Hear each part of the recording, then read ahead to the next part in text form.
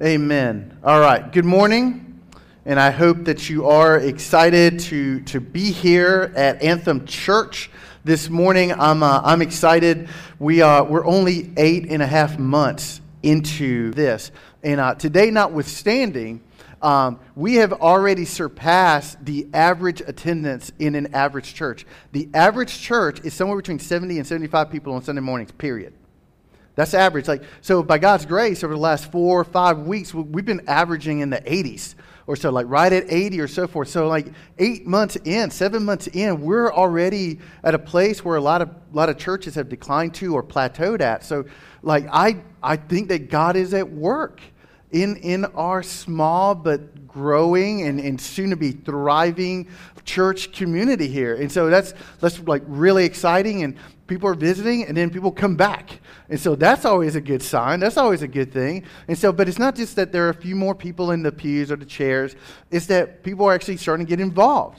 So, 'cause that's part of it, right? It's not just coming and sitting in a pew, but it's actually helping out and being a part of the church. So we see that happening. We will only be able to grow to the degree that we have volunteers that are willing to use their gifts and their talents and their skills. So praise God for that, and praise God that financially we're doing okay. I mean, for 8.5 months in, God has really blessed us. I shouldn't say okay.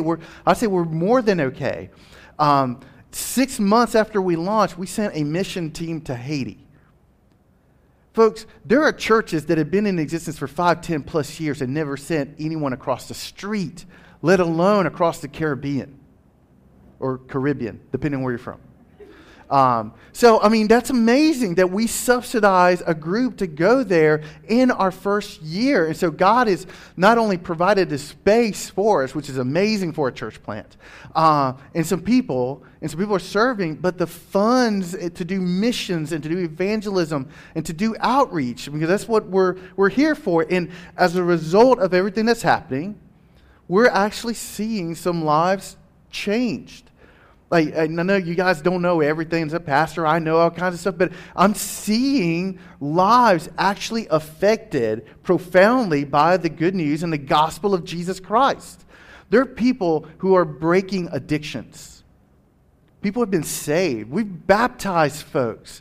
So the purpose of us launching, it's happening, and it's been happening since we started. And along with that, in 8.5 months, God has taken these few people. And actually, if we go back to November, we've actually doubled in size.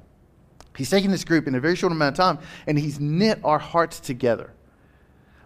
We're experiencing what I would call genuine Christian community, where we're involved in each other's lives, and we're getting to know each other, and we're sharing, and we're helping each other, and we're carrying each other's burdens, and we're praying for one another. I mean, that's what it's all about, right?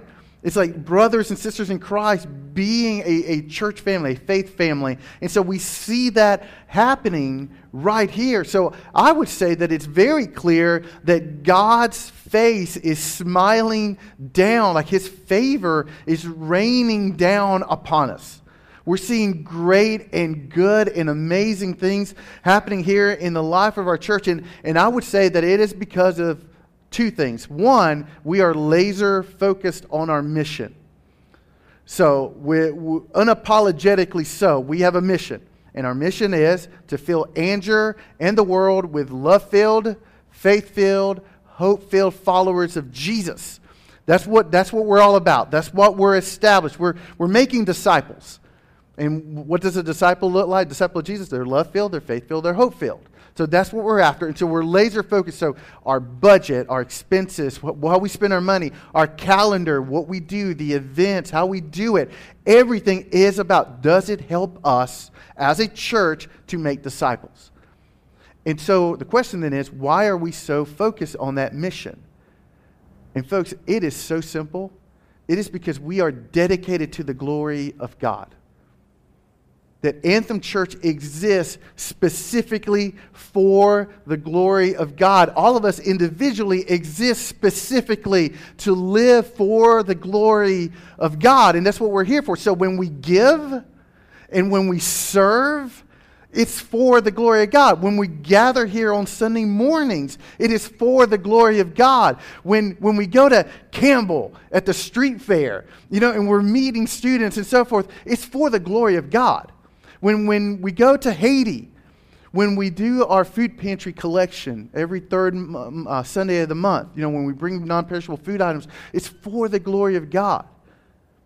When we do Operation Inasmuch, a service project at the end of next month here in town, when we go to Crepe Myrtle and we do hand out candied bacon and all kinds and do the face painting, it's for the glory of God. It's about connecting with people, reaching out to them, making them know that we're here, that we want to help them, we want to bless them, inviting them into our midst, and discipling them, seeing them grow in Christ. And we do all of that, and it is for the glory of God. Why are we asking folks to come back tonight at 6 p.m.? 6 p.m., we're going to do something a little different. Most of you have been. So we turn off the lights, and we light candles, and we just spend time singing. And we just spend a lot of time singing and in prayer. We take the Lord's Supper. And, to me, why do we do that? It is to experience God. It is for the glory of God. It's why we do everything that we do. And so that's going to segue into the message. So please go ahead and turn in your Bible, and hopefully you have your Bible with you, to the book of Philippians. And Philippians is in the New Testament. It's right in between Ephesians and Colossians. Today we're looking at Philippians chapter 4, verses 10 through 11. If you don't have a Bible, the verses will be on the screen. If you don't own a Bible, take one of these. These are a free gift to anyone that doesn't have a Bible and would like one.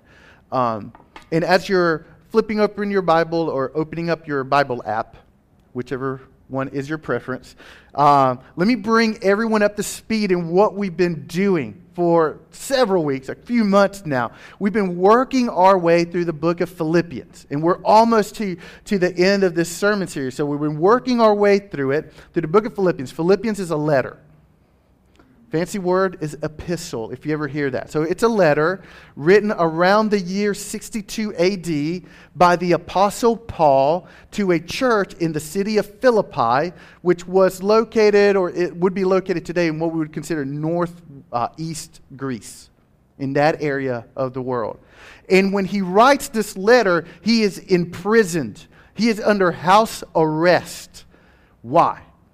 For simply doing what Jesus asked him to do. Right? Simply for telling people about Christ and going out and sharing the gospel. He's in jail for living for the glory of God. Right? That's where it ends you up sometimes. You live for the glory of God, you may end up in jail. All right, so that's Paul here. And Paul writes this letter, and he writes to actually teach us about a lot of different things.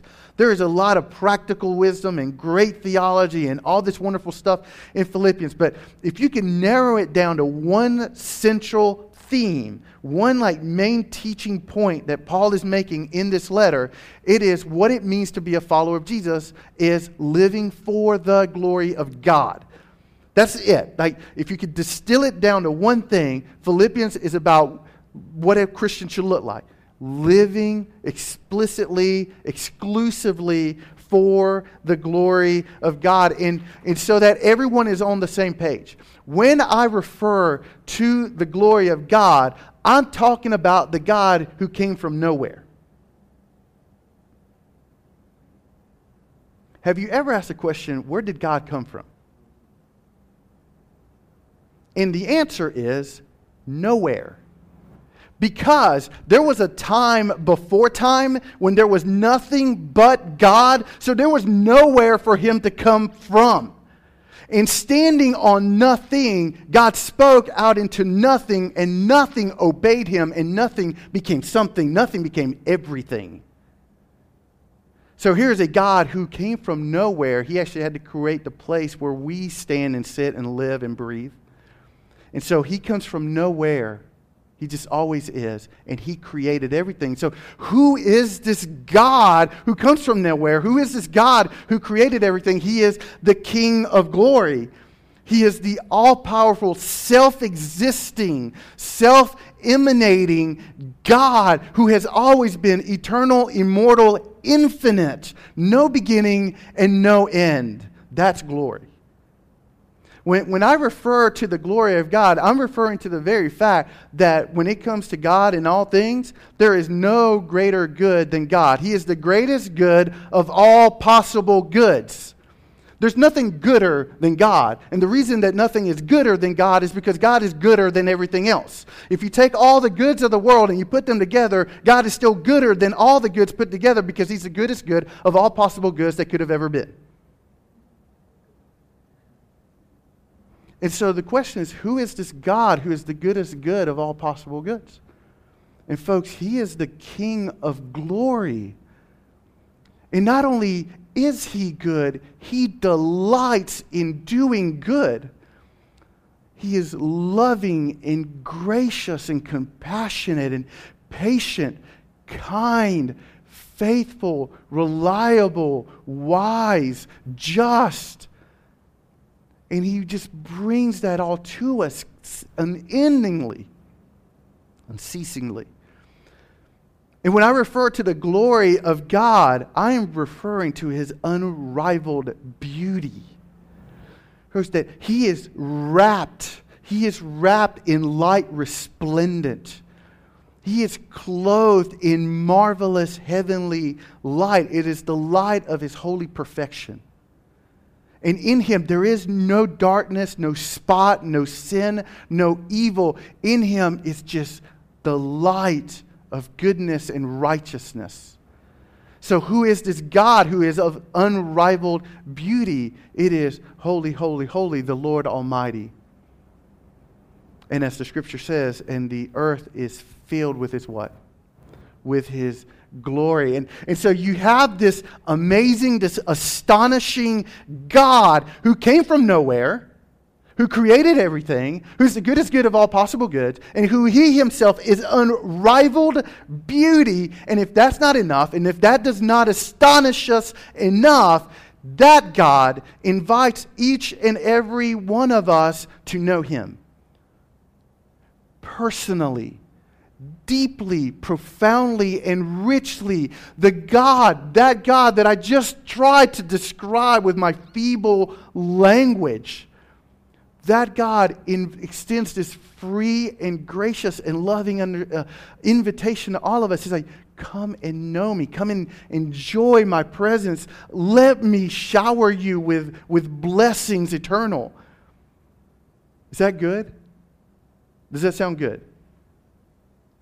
And so let me follow that up with just a few questions here. How do you respond to that? So if that is in fact who God is, and He invites us into His presence to know Him, to experience Him. And if we accept that invitation, like we embrace it, we grab onto it, then how should we live? How should we feel, to use the warm and fuzzies, right? How should we feel about knowing that God? What should our disposition be from having met the God of eternal grace? Like, what should our attitude be every day if we have come face to face with the glory of God's grace? How should we feel? What should be our attitude, our disposition? How should we react to that? And folks, there's a lot of words we could throw in there, and they're probably all right, but today I'm going to say that the one way we should feel about it is content. We should feel content. Like, there should be this weight that's lifted off, and this freedom and a joy and a calm and a rest and a peace. If that is in fact who God is, and He has in fact invited us to know Him, and we have embraced that, what else is there to know, to think? What else is there to have? We should be content. And that is what Philippians chapter 4, these few verses we're covering today, that's what they're about. Verses 10 through 14. It's about being content. And specifically, it is about learning the secret of being content. And I'll go ahead and tell you what the secret is, because everybody really loves a good secret. Right? So I'm going to go ahead and tell you the secret. Normally, I might wait to the end and keep you in suspense. Now, I just want to go ahead and share the secret with you guys, because all of you are paying such good attention this morning. All right, here's the secret. The secret to being content in life is making Jesus the content of your life. You see what I did there? You see what I did there? All right. The secret to being content in your life is making Jesus the content, the subject, the center of your life. Okay. So, with that, let's go ahead and get into our text here. Philippians chapter 4, verse 10 says, Paul is writing, he says, I rejoice in the Lord greatly that now at length you have revived your concern for me. You were indeed concerned for me, but you had no opportunity. So what you got to know, little backstory, the Philippians were major financial supporters of Paul. They gave to him often, not just to him specifically, but to the mission that he was on, to the gospel mission. So they supported the ministry of furthering the gospel. And for some reason that we don't know, a certain amount of time elapsed between a couple of the gifts that they gave. And some time goes, we don't know why, but it's not because they didn't want to give. It's because they wanted to give, they just didn't have the opportunity. And that's what Paul says in verse 10. At the very end of it, you didn't have the opportunity to give. So they were willing to give. They wanted to give. They just needed the door to open to do that. They loved Paul. They loved God. They loved the gospel. They loved the mission. They loved so much they wanted to give. But where's the chance? And I don't know about you guys, but have you ever had a time where you wanted to do something and didn't have the opportunity to do it? I'm ready, I'm willing, I'm like, and nothing, and you don't have the chance to do it. It's rather frustrating, right? Kind of irritating. And when I was thinking about this, and I'm going to completely date myself with this reference, so sorry if you're less than 30. I was thinking about this, about being frustrated about when you want to do something, but you can't do it. I started thinking about European Vacation, TV version, and there's that scene where the Griswolds are in London, and they're driving and they're trying to get somewhere, and they're in the roundabout by Parliament and by Big Ben. And so it's already awkward because you're in the wrong seat driving, and you're on the wrong side driving, and they got to take a left out of the roundabout. And so the first time they go through, hey kids, Big Ben, Parliament, yay! And so because of traffic, he cannot get left. They can't get there. And so they're caught in there. And every time they go by hey kids, Big Ben, Parliament. And it goes on all day and into the night is what it depicts there. And he's stuck. And by the end of it, he's completely delirious. Like, I actually pulled it up on YouTube to rewatch it yesterday. Like, he is slap happy, like going out of his mind. He's like, oh, I can't believe it.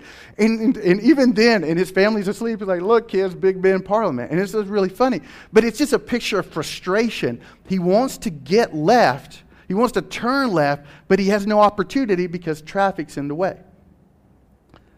So I'm sure that a lot of you are feeling a little bit like Clark Griswold right now. Look, kids, the pastor's still talking. And all you want to do is give, right? Give to the church. We'll do the offering at the end, so just relax. But anyway, but the point here is that the Philippians, they want to give. They just didn't have the opportunity. So, and finally, God opens up the door, and it's time for them to send this financial support to Paul.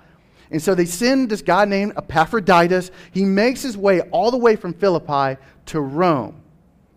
All the way there. And when he's there, it's partly to minister to Paul, hang out with him. He's imprisoned. So to be support, but it's to provide this gift, this love offering for him. And verse 10 tells us that Paul actually rejoices in the Lord greatly as a result of the gift. But what we have to understand is that he doesn't rejoice for the reasons we might think he rejoices. All right, so again, Paul is imprisoned. He is under house arrest. He can't go anywhere.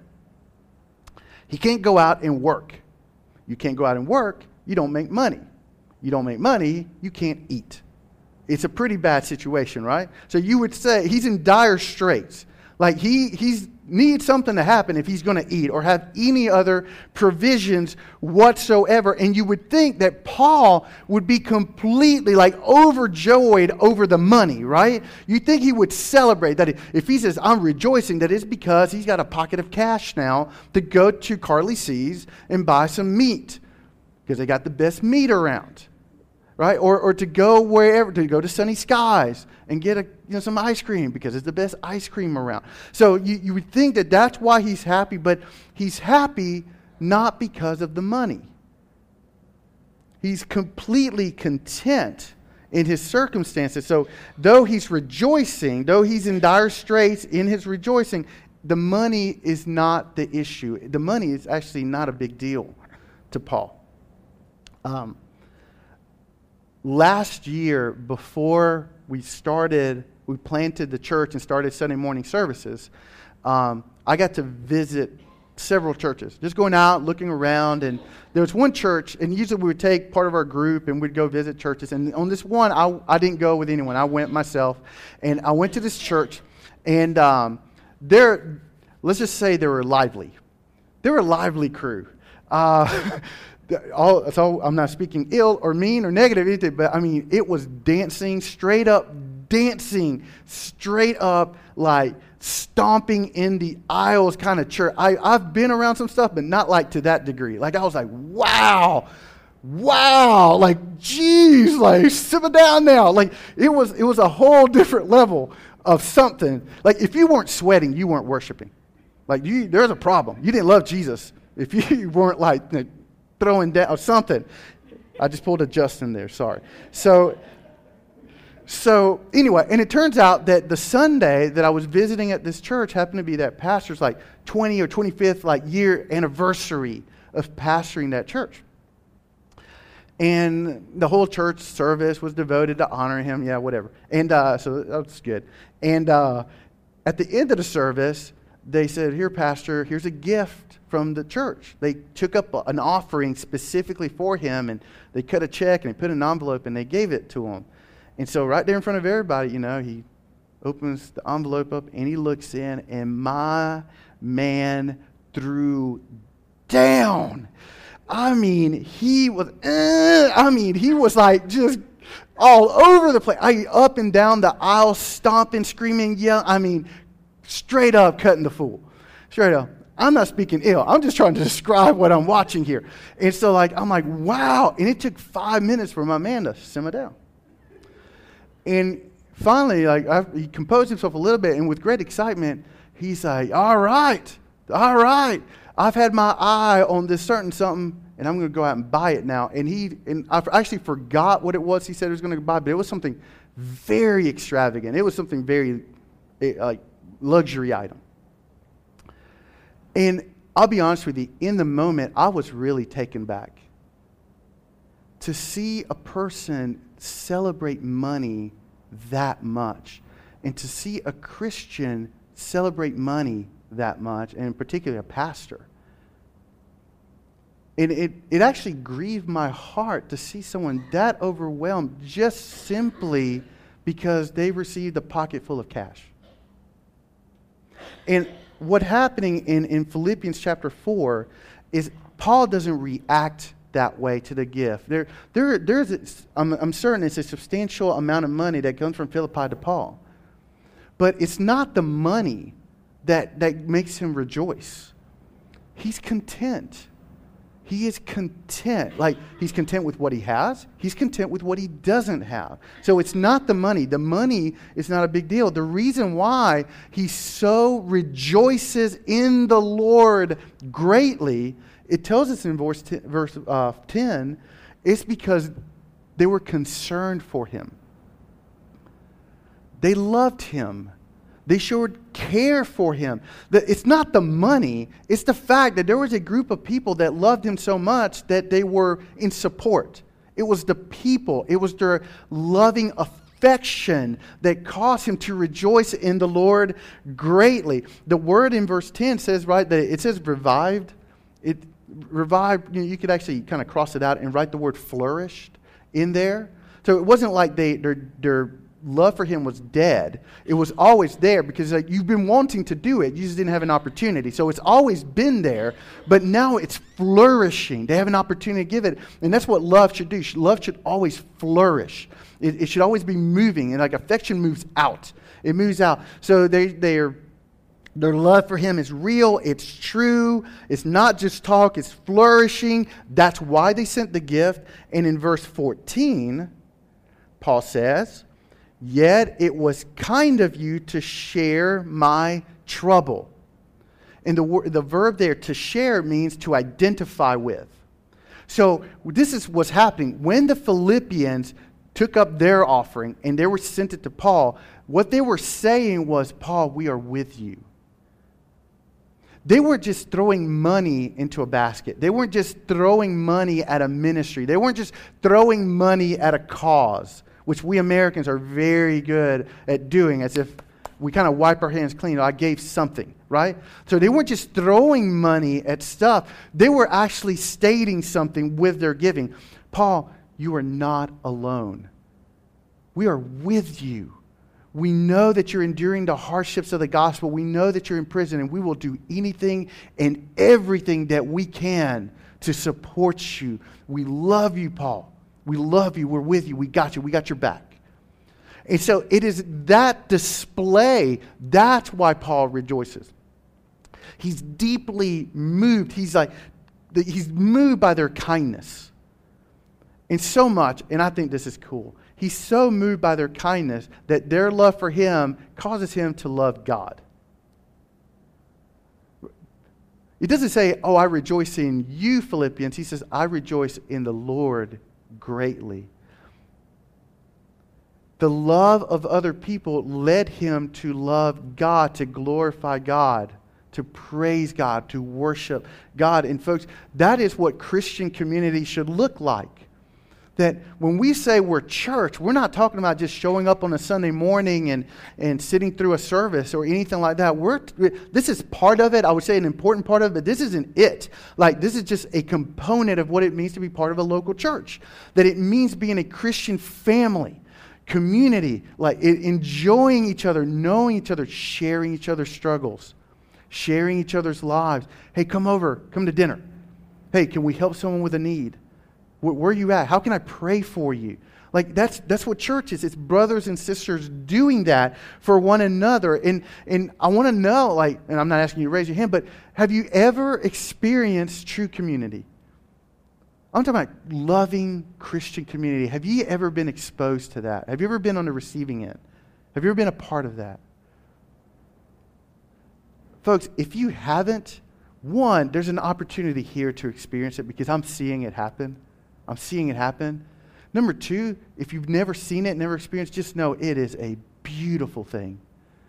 It is so right. It is so good when you see brothers and sisters in Christ pulling each other up, helping each other, serving alongside. It's the way it should be. And so my prayer, one of my prayers is, may Anthem Church be like the church in Philippi. May we be a group of people that we work together and we support those on mission and we support those that are going through hardships, that we support those that need help. And that we would be like Paul, that when we are blessed by our brothers and sisters, that we are quick to rejoice in the Lord greatly. Right? All right, moving on. Paul wants to make sure that the Philippians know that it's not the money that's got him all excited. It's not the money why he's rejoicing. He doesn't want them to think that it's the gift itself. So to do that, he writes the words of verse 11. Not that I am speaking of being in need. Not that I'm speaking of being in need. For I have learned in whatever situation I am to be what? Content. So Paul is content. What he's saying here is, I'm happy. I'm completely happy. I'm happy no matter what. I'm happy no matter what my circumstances or my situation is. I'm happy because you've sent me a gift, but it's not the money that is making me happy. Something else is making me happy. It's not that. I'm content. Now, here's the question for all of us. How in the world can it be possible to be content in your circumstances, no matter what they may be.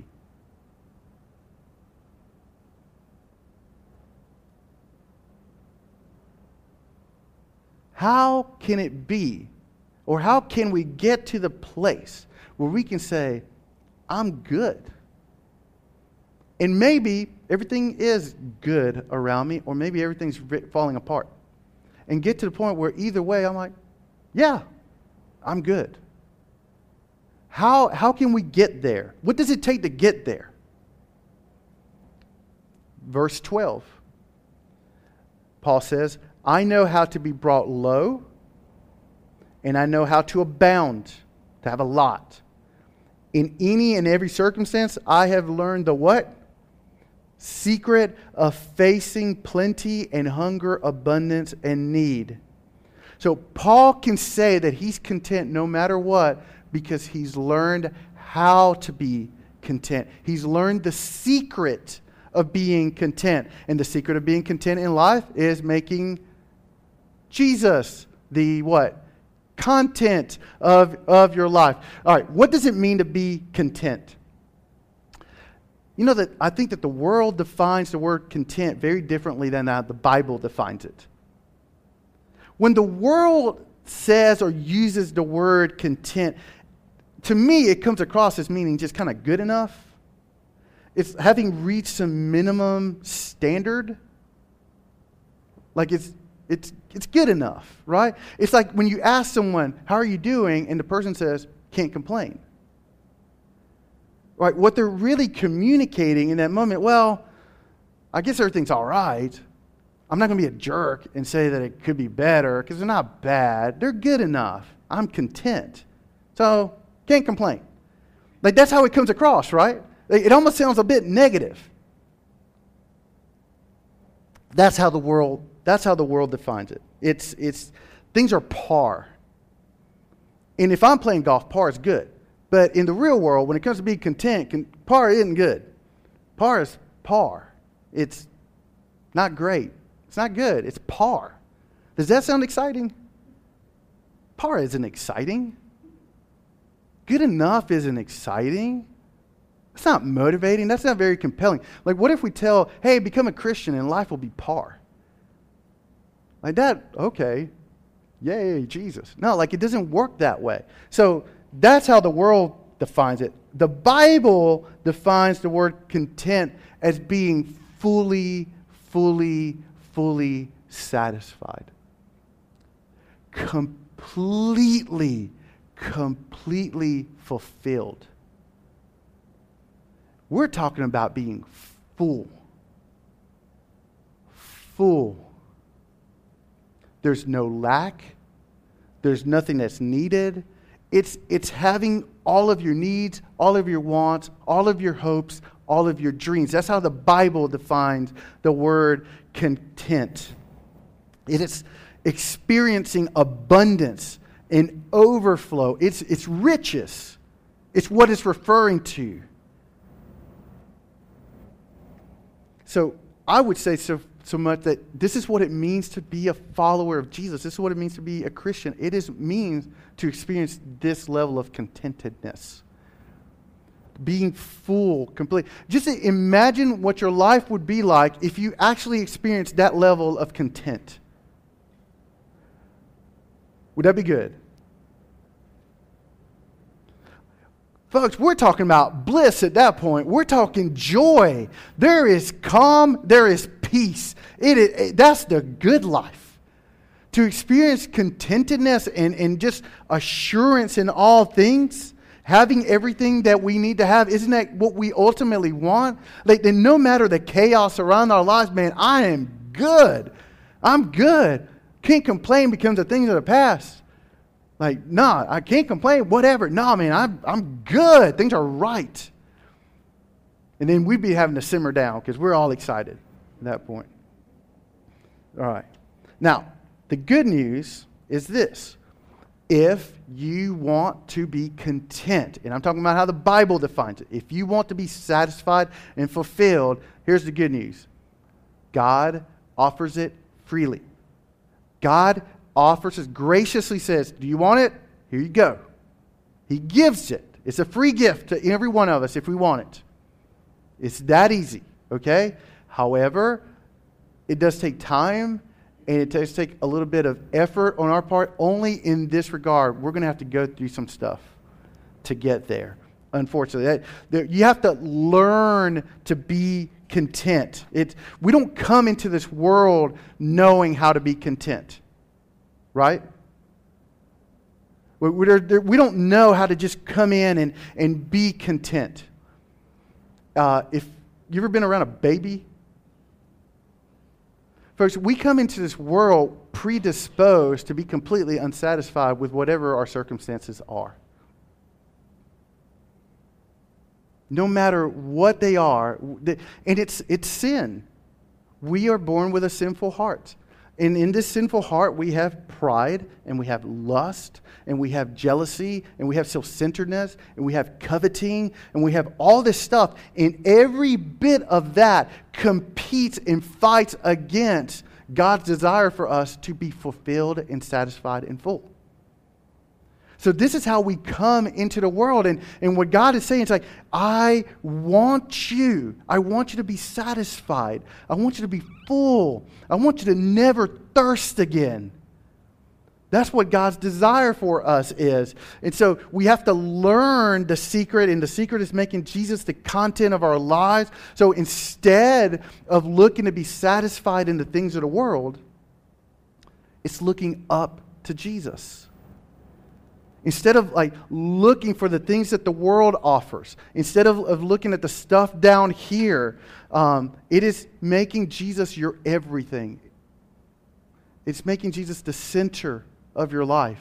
It's making Jesus the content of your life. It's proclaiming the words of Psalm chapter 16, verse 2. I say to the Lord, you are my Lord.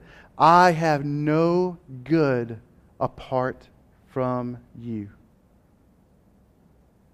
See, that's what God offers you. Like, God isn't offering you stuff outside of himself. God is offering himself to you. For he himself to be your riches, your abundance, your wealth. Everything that you could ever dream of, everything you could ever imagine, everything that you ever want is found exclusively in God, exclusively in the person of Jesus Christ. So I would say, taste of the Lord and you'll see that he is good. Embrace this gospel, this good news of Jesus, and know that God invites you in and that he pours lavish riches, grace into our lives. He becomes our Father, and he guides and he protects and he takes care of us each and every step of the way. And he gives us this living water. This is what Jesus referred to in John chapter 4. I'll give you water from which you will never thirst again, folks. And he's saying, you'll be content. You'll be satisfied. You'll be completely satisfied. And here's the hard part. We have to learn this. And the way that we learn through this is by going through trials. We have to learn this by going through different trials. And the reason we have to do that, again, we're born with this sinful heart, and it has to kind of get refined out of us.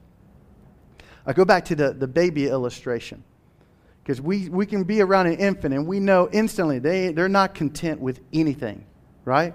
I remember very distinctly when Edie was like a week or two old, and there's one night she's just going nuts. We don't know why. Like, she's screaming her head off. And so, Jamie, you sleep. I'm going to take Edie down. And I'm going to take her to the couch. I'm just going to hold her. Maybe I'll rock her or something. And she had just been fed. She'd been burped. Her diaper had been changed. She's swaddled. So she's all warm and cozy. Daddy's got her in his arms. Like, she's safe. And screaming. And there's a few of you in here that were around back then. I mean, Edie screaming was virtually a superpower. Like, she could shatter bulletproof glass. Like, it was at that degree. She was like Banshee from the X-Men. Like, it was like a whole different level of screaming. Like, oh my. And she's going nuts. And me, like the Myers-Briggs thinker, feeler, I'm like, me being the thinker that I am, I'm reasoning with this 1 week old, Edie, we fed you. We've burped you. You know, I go through the whole thing. Daddy's got you. It's okay. Why are you freaking out? And folks, it's one of those moments where God's voice was virtually audible. He spoke into my heart. He says, Rick, you do the same thing. I still remember it very clearly. He's like, you do the same thing. He's like, I've got you. Everything's okay. I've given you everything you need and then some. Why do you freak out? And the reason that I freak out, honestly, is more than often has to do with my level of discontent. It has to do with me not understanding what it is that God has given me, what it is that God has provided, what He's promised for me or given to me, what Jesus has done for me. And so I forget all of that, and folks, and I walk around often in this sin of discontent, and my guess is that we all do. And you know what it is? That when we get into those moments where we're lacking contentedness and satisfaction as followers of Jesus, the reason why is that we take our eyes off of the prize, off of Christ. So our head should be up. We bring our head down, and we start looking for things down here to satisfy us. We start looking for the things of the world. I need the newest phone. When I got my phone last month, it was awesome and it satisfied me, but now it's the old model. And so therefore, it doesn't satisfy me anymore, so I need the new model. And that'll only be as good until the next model comes out 2 days after that. So when we look to the things of the world, they don't do what they say they're going to do. They overpromise and underdeliver. Like I always say, that it's kind of foolish to trust or to look for contentedness in the things of the world because everything down here burns, corrodes, dies, decays, decomposes, rusts, gets eaten by moths, gets stolen, wears out, and gets old. Everything down here, all of it, falls into those categories.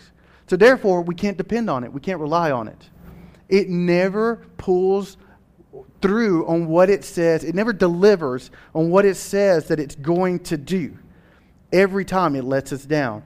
And so long as I'm looking for the next job, nothing wrong with looking for a job or actually wanting to find a new job, but if I'm thinking that's the only way I'll be happy, when we're doing that kind of stuff, I need the new car. My car's fine, but I need a new car. That'll make me happy. I need a new TV. I need a bigger house. I need a new wife. Whatever the case may be, anytime we think something different or new is what will make us content, that's us taking our eyes off of Him who is the goodest good of all goods, putting it down here on stuff that isn't all that good at the end of the day and saying, make me content, and then being all disappointed when it doesn't pull through. And so we'll never be content so long as we're looking to the things of the world. And so we have to learn how to be content. And here's the hard part. We have to go through trials. We have to go through trials, and it stinks. It totally stinks every time we do. But God brings us into these seasons in life in order to do this beautiful, beautiful work in us. To change us, to change our heart. So when we go through a test, God is taking the sin out and He's replacing it with something better. He's refining us when we go through that. God turns up the heat. He brings us into these things in our life, and they stink when we go through it, but He turns up the heat so that He can do this incredible work. And so just, and some of you may know this, but a silversmith, you get a silversmith and he gets silver. And how does he purify the silver? How does he refine it? Well, he brings it to a bowl. He melts it down. He heats it to the point that he melts silver. Then what happens is that the impurities, it's called dross, float up to the top. And then he sits there and he skims it off the top. He removes the impurities. And when there's no more dross, it's pure silver. And so that is what God does when He brings us through these seasons of testing and trial, turning up the heat, virtually liquefying us, it feels like sometimes. And so, but He's skimming off the impurities. He's removing those things in our heart that are so attracted to the things of the world that it keeps us from focusing on Christ. And then what happens is, then you got a shiny heart. And it's shiny because it's filled with Christ. In other words, Jesus is the content.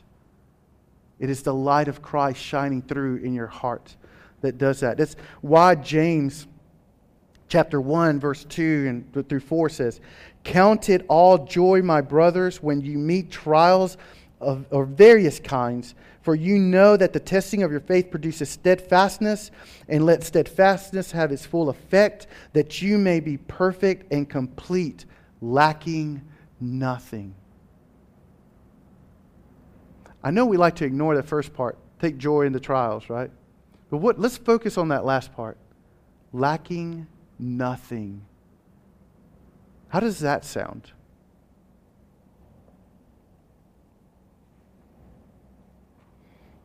Does that sound good? To get to the place in your life, in your mind and in your heart where you're like, I lack nothing. And maybe you are going through a good time, but what if you're going through a really bad time and something bad has happened and there's chaos and there's drama and trauma and all of that around your life, and say, I am lacking nothing. I'm good.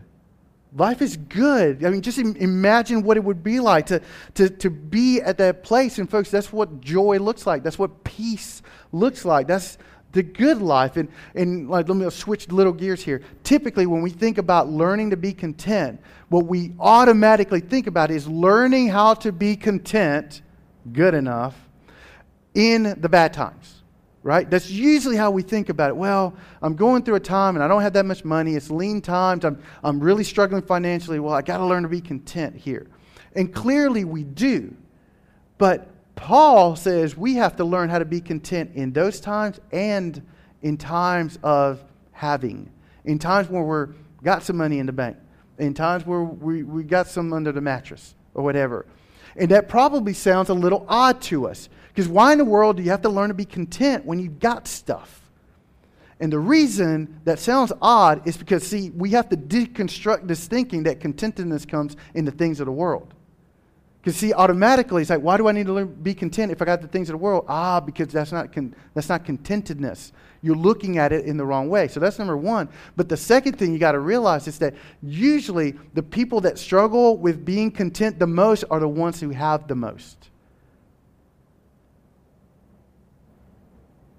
The more we have, the harder it is, y'all, to be satisfied with what it is that we actually do have. Stuff is an addiction. Money is an addiction. Wealth, finances, toys, possessions. It's all an addiction. And our desires, our heart's desires for these things knows no bounds. Knows no bounds. And it'll keep growing and it'll expand, and more so if it is left unrestrained. If it is left unchecked, it'll continue to grow. Wealth robs us of the ability to know that we have good enough. That's what addictions do. Like when we're in an addiction, it's never enough. I need more. I need the next, etc. So that's how it works. So the more money we have, the more stuff we want. And for the Christian, I would say that it is way easier to disgrace our faith in Jesus in times of poverty than it is in times of prosperity than in times of poverty. Because it's when we have a lot that we forget about God. It's when everything's comfortable with the things of the world, we kind of forget about heaven. We forget to set our gaze on the heavenly and eternal, and we set it down here, and there, everything's all right. And we drift away from God. And so I think it's harder in our prosperity to be content, because contentedness is not in the stuff. Contentedness is in Jesus, is in Christ. And so we got to learn. We have to learn how to be content. We have to learn the secret. We don't want to fall prey to being all materialistic and being all wrapped up in what we have and what we don't have and pursuing the next thing and the next toy and all of that. Because folks, we'll never, ever be satisfied. We'll never be fulfilled if that is how we live. And that's not the life that God wants for you. God desires for you to be fulfilled and satisfied. He wants you to be full. Never thirst again. To taste of His grace and know that He is good. That God desires that so deeply and richly for all of us. So much so that this is what He did. For God so loved us, He sent His Son, Jesus. And Jesus is God. And He comes into this world. He's born of a virgin. Cool miracle. Way cool miracle. And there, God, the divine, and humanity are married in the person of Jesus Christ. So He's fully God and fully man, the God-man. And so He walks on this earth among us. And He never sins. Like He was tempted in every way, and He lived the life we're supposed to live. He lived the life that we failed to live because we're the sinners. And that life on earth culminated with Him willingly going to a cross. And what happened on that cross, miracle, He's nailed to wood, and there your sin and my sin is taken off of us and it's laid upon His shoulders. And because your sin and my sin were laid upon Him, God looked at Him and then poured out His judgment, His wrath, His righteousness on Jesus. Not because He deserved it, because clearly He did not deserve it. We're the ones that deserve it. We're the ones that go down the path of sexual immorality, trying to find fulfillment in that. We're the ones that go down the road of addictions, trying to find fulfillment and satisfaction in that. We're the ones that go towards stuff, trying to find fulfillment in that. And we're the ones that lie and cheat and gossip. We're the haters. We're the ones that are looking to anything but God. But God, being rich in mercy, comes down, and Jesus goes to a cross, and my sin and your sin are laid upon Him, and He's on the cross, and He's bleeding for us. And there He faced the death that we deserve to face, the judgment we deserve to receive, and He died. He laid His life down. He substituted Himself. He sacrificed Himself. That's love. That's what love looks like. It's sacrifice, and He does this. They take Him off the cross, folks. They put Him in a tomb. They roll this big rock over it. 3 days later, Jesus sits up. His eyes open up. He stands up. He rolls the stone away. He walks up out of the grave. Cool miracle. Only God. To say cool, I mean, what an understatement, right? Because in that moment, what God proved is that He was victor over sin and death and darkness. And He did all of that you may enter into the riches of God's grace forever and ever. That you may receive grace, that you may be forgiven, and one day enter into the very presence of God in heaven forever and ever. That is how much God wants you to be fulfilled. He has stopped at nothing to make sure that you're satisfied, that you're content. And if you would just place your faith in that, if you have, here's what happens. It's Psalm 23, verse 1, and it says, "The Lord is my shepherd, I shall not want."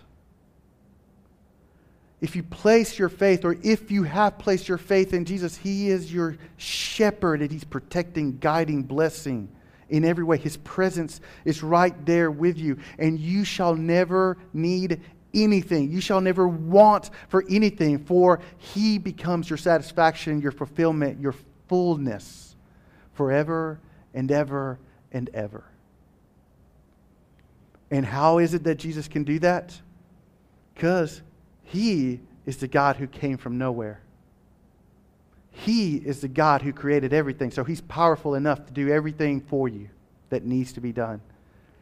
And how do you know that you'll never have any want in Jesus? It's because He's the goodest good of all possible goods. There's nothing gooder than Jesus, so where else is there to go? And He delights in doing good for you all the time.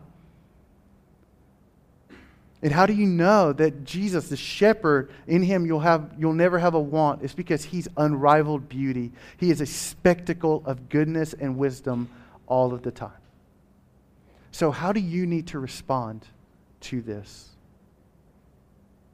What do you need to do with all of this?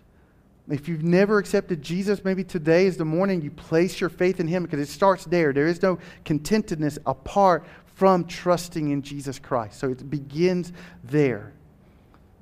If you've already done that, if you've done that in the past, are you living in content? Are you satisfied, fulfilled? Are you experiencing that each and every day? If not, it may be that you're looking for it in the things of the world. Well, repent. God loves you. God loves you. Just repent, confess it, and say, God, help me to focus on you.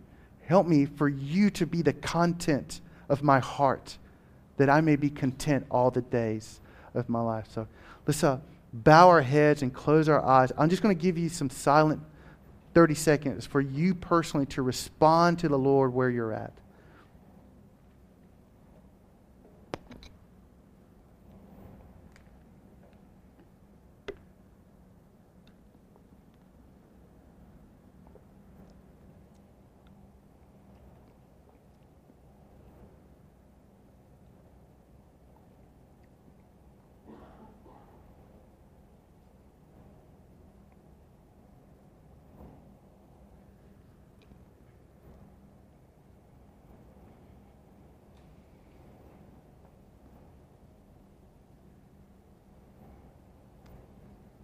Lord Father, we thank you for this wonderful opportunity that you have given to us, Lord, this open door to know you, to experience you, Lord, to be satisfied by you, Lord, for you to be our shepherd, that we may never be in need, that we may never be in want of anything, Lord. This opportunity for you to be our God, that in you, Lord, we know that you are our good and that we have no need for anything else. And we thank you that you make that possible through grace, by the grace given as displayed through your Son, Jesus Christ, on the cross, Lord. We thank you, Jesus, that you were willing to die that we may have life. That you may become our everything, Lord. That you may become the center of it all in our hearts. So, Lord, I pray for all of us now, Lord, wherever we are, that we would embrace you, that you would be our everything, that you would be our all. In Jesus' name I pray. Amen. Let's stand and respond to the Lord in song.